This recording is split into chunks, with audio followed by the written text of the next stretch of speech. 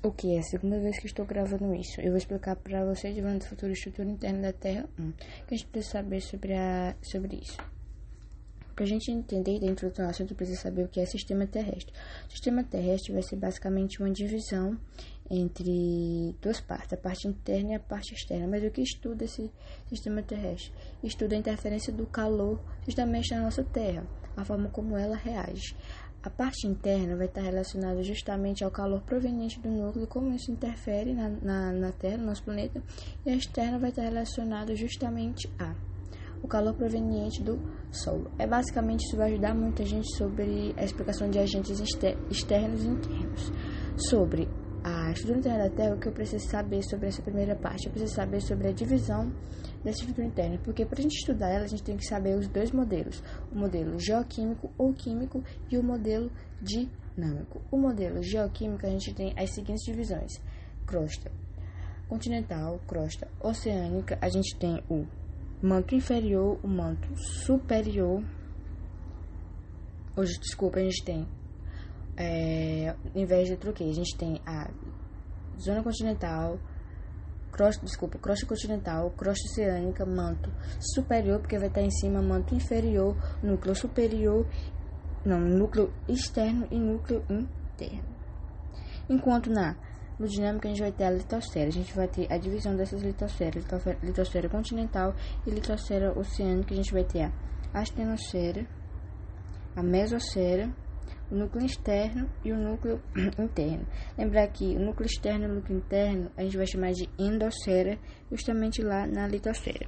Mas o que a gente precisa saber sobre, por exemplo, a crosta continental e a crosta oceânica? A gente precisa saber que a crosta continental ela é composta por sílico e alumínio, e a crosta oceânica é composta de sílico e magnésio. Enquanto a crosta continental possui a rocha de origem granítica,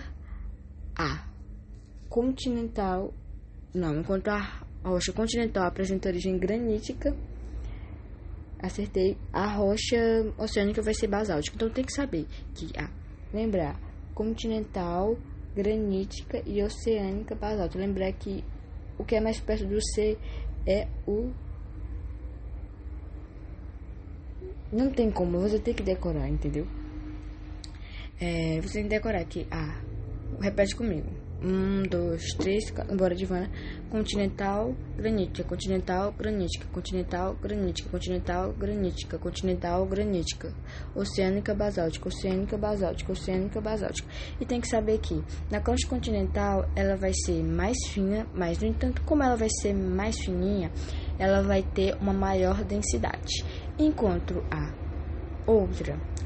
oceânica, a gente vai ter ela vai ser mais grossinha e vai ter uma menor densidade. Uma coisa que a gente pode relacionar justamente isso é o afloramento terrestre. O afloramento terrestre, tipo, por exemplo, a gente...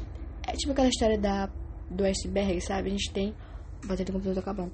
A gente tem uma parte visível, só que a gente não sabe o que tem dentro. Então, tipo, quanto maior for, tipo, a altura, o negócio mais fundo ele vai ser. Isso é relacionado justamente com o afloramento. E eu falei e não falei de como esse estudo é feito. O estudo do teste da Terra, tipo, é muito difícil de estudar justamente por causa das temperaturas e das altas temperaturas e das altas pressões, né? Porque quanto mais você, tipo, mergulha, quanto mais você se aprofunda, maior vai ser a pressão e maior vai ser a temperatura. E esse estudo é basicamente feito de maneira desconectada, sabe? É a partir da sismologia, dos abalos sísmicos, a partir do gravidômetro, do geomagnetismo, e justamente essa pesquisa se acirrou justamente na época de Guerra Fria, naquele período, né, de conflitos não diretos entre a União Soviética e os Estados Unidos. E basicamente, de primeiro momento, é isso que a gente precisa saber, né, sobre a composição dessas crostas, e a gente vai ver mais tarde sobre os mantos, só que vai ser na parte 2. Mais tarde eu volto, hein?